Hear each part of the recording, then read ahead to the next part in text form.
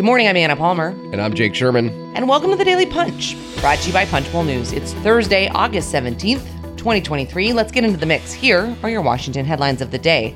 Number one, the State Department is handing over more Afghanistan withdrawal documents. Number two, we've got some drama going down in Pennsylvania. And number three, Republicans want to talk to Homeland Security Secretary Alejandro Mayorkas. All right, Jake, let's get into it. Leading Punchbowl News AM this morning is an item by our very own Max Cohen looking at the continued negotiations and document production between Secretary of State Antony Blinken and Foreign Affairs Committee Chair Michael McCaul, the Republican from Texas.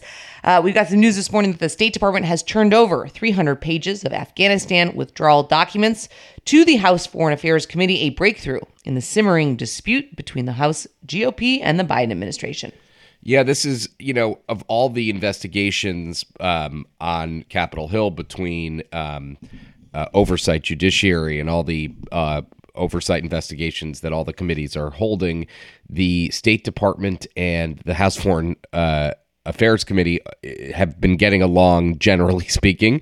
And yesterday, and we're scooping this morning, that Antony Blinken is giving Michael McCaul a bunch of documents compliant to McCall's subpoena about the Afghanistan withdrawal. This has been, this was one of Kevin McCarthy's campaign promises, that he would probe the Afghanistan withdrawal. And this is something that he said on the campaign trail back in 2022. And McCaul is making good on that. This is just it. They were thinking about holding Blinken in contempt. So this is a very good result for McCaul, a very good result for House Republicans, who are going to have 300 pages of Afghanistan withdrawal documents in their possession when they get back, theoretically, when they get back from recess sometime after Congress returns from their August break. And this is something, listen, this is not going to be everything McCaul wants, but this is going to be a big chunk or a chunk. I'm not going to say a big chunk, but a chunk of documents that the Republicans are going to look into. Yeah, Max reports that this latest document production doesn't include any of the 8 specific documents flagged by McCaul in a letter that was dated on August 9th, but the GOP Foreign Affairs Committee team is confident Blinken will continue to hand over more documents. Going to be interesting to continue to watch that. All right, let's move on to the number 2 story of the morning. You and Mika Solner have a follow-up to our item on Tuesday, detailing how House Freedom Caucus Chair Scott Perry, the Republican from Pennsylvania, encouraged Mark Hoke, a conservative activist, to launch a primary challenge to Representative Brian Fitzpatrick, another Republican from Pennsylvania. What's happening? Yeah, so listen, we intended to kind of leave this as it was, right? We had an item about Mark Hoke saying that he was encouraged by Scott Perry to take on Brian Fitzpatrick, the Republican from Pennsylvania. Fitzpatrick is obviously a moderate who's about the only Republican candidate who could win that district, which Joe Biden won. But then Hoke told local media that we misunderstood what he said. We, in fact, did not.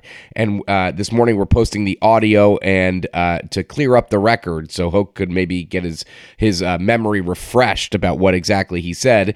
Mika asked, did Perry encourage you to run for the seat? He said, obviously, he said, this is a decision that you need to make, but if he were in my shoes, he would do it, is kind of his words, because that's exactly what he did. But yeah, he did encourage me. So that's what he said. We're posting the audio as well to be completely transparent that we did not misunderstand his comments. It was impossible to misunderstand. Yeah, he did encourage me. I don't know what could be misunderstood here. He said that, and that was that's the whole story here. So a very interesting situation in Pennsylvania. It's never a good look, or I wouldn't even say it's a good look. It's very odd, very unusual to have a Republican member or even a Democratic member suggesting to an activist that they take on someone in their delegation of their own party. I mean, that is very unusual, I would say. Very, I don't know about if it's risky, but Mark Hoke, I think, is very conservative. He is has been in trouble with the law in recent years, and I think it's safe to say that a conservative Republican wouldn't win a district that Joe Biden won. Period. So that's where we are with this situation, and a very interesting item by Mika that we are backing up this morning with, as the kids say, receipts. Going to be interesting to see what Mr. Fitzpatrick has to say when we get back in September. All right, let's move on to the number 3 story of the morning. Homeland Security Committee Chair Mark Green, the Republican from Tennessee, wants DHS Secretary Alejandro Mayorkas to testify before his panel in October. Green wrote to Mayorkas on Wednesday, asking him to accept an invitation to testify before the committee the week of October 23rd. This, of course, comes as a lot of folks are pointing to Mayorkas as a potential person in the Biden administration that should be impeached over issues, certainly that Republicans see on the border and the Biden administration's handling of the border.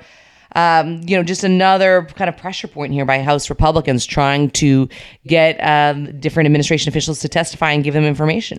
Yeah, the interesting dynamic here is the push and pull between the leadership and the rank and file, specifically the House Freedom Caucus, over who they should impeach. I mean, Mayorkas was a favorite for a while. He's no longer a favorite because the leadership at least thinks that Mayorkas is not doing anything that's directly impeachable to the extent that anyone's doing anything impeachable. But the idea that they're going to impeach somebody is pretty much set in stone. Mayorkas is going to be on the Hill to testify at some point, but he's and we've talked to administration officials about that. But the theory in the GOP leadership is they're going to have one chance to impeach somebody, and that somebody is not going to be Mayorkas, according to people we talk to all the time about this. The more likely scenario is impeaching Joe Biden, which I think McCarthy's going to come under incredible pressure to do when he gets back, or Attorney General Merrick Garland over the Hunter Biden investigation. I think it's safe to say that we're not going to get past this Congress without impeaching somebody, and I don't think Mayorkas is going to be the person. One to watch, that's for sure. All right, thanks so much for listening. Leave us a rating and review. You can also subscribe to Punchbowl News at punchbowl.news. Have a great day and stay safe.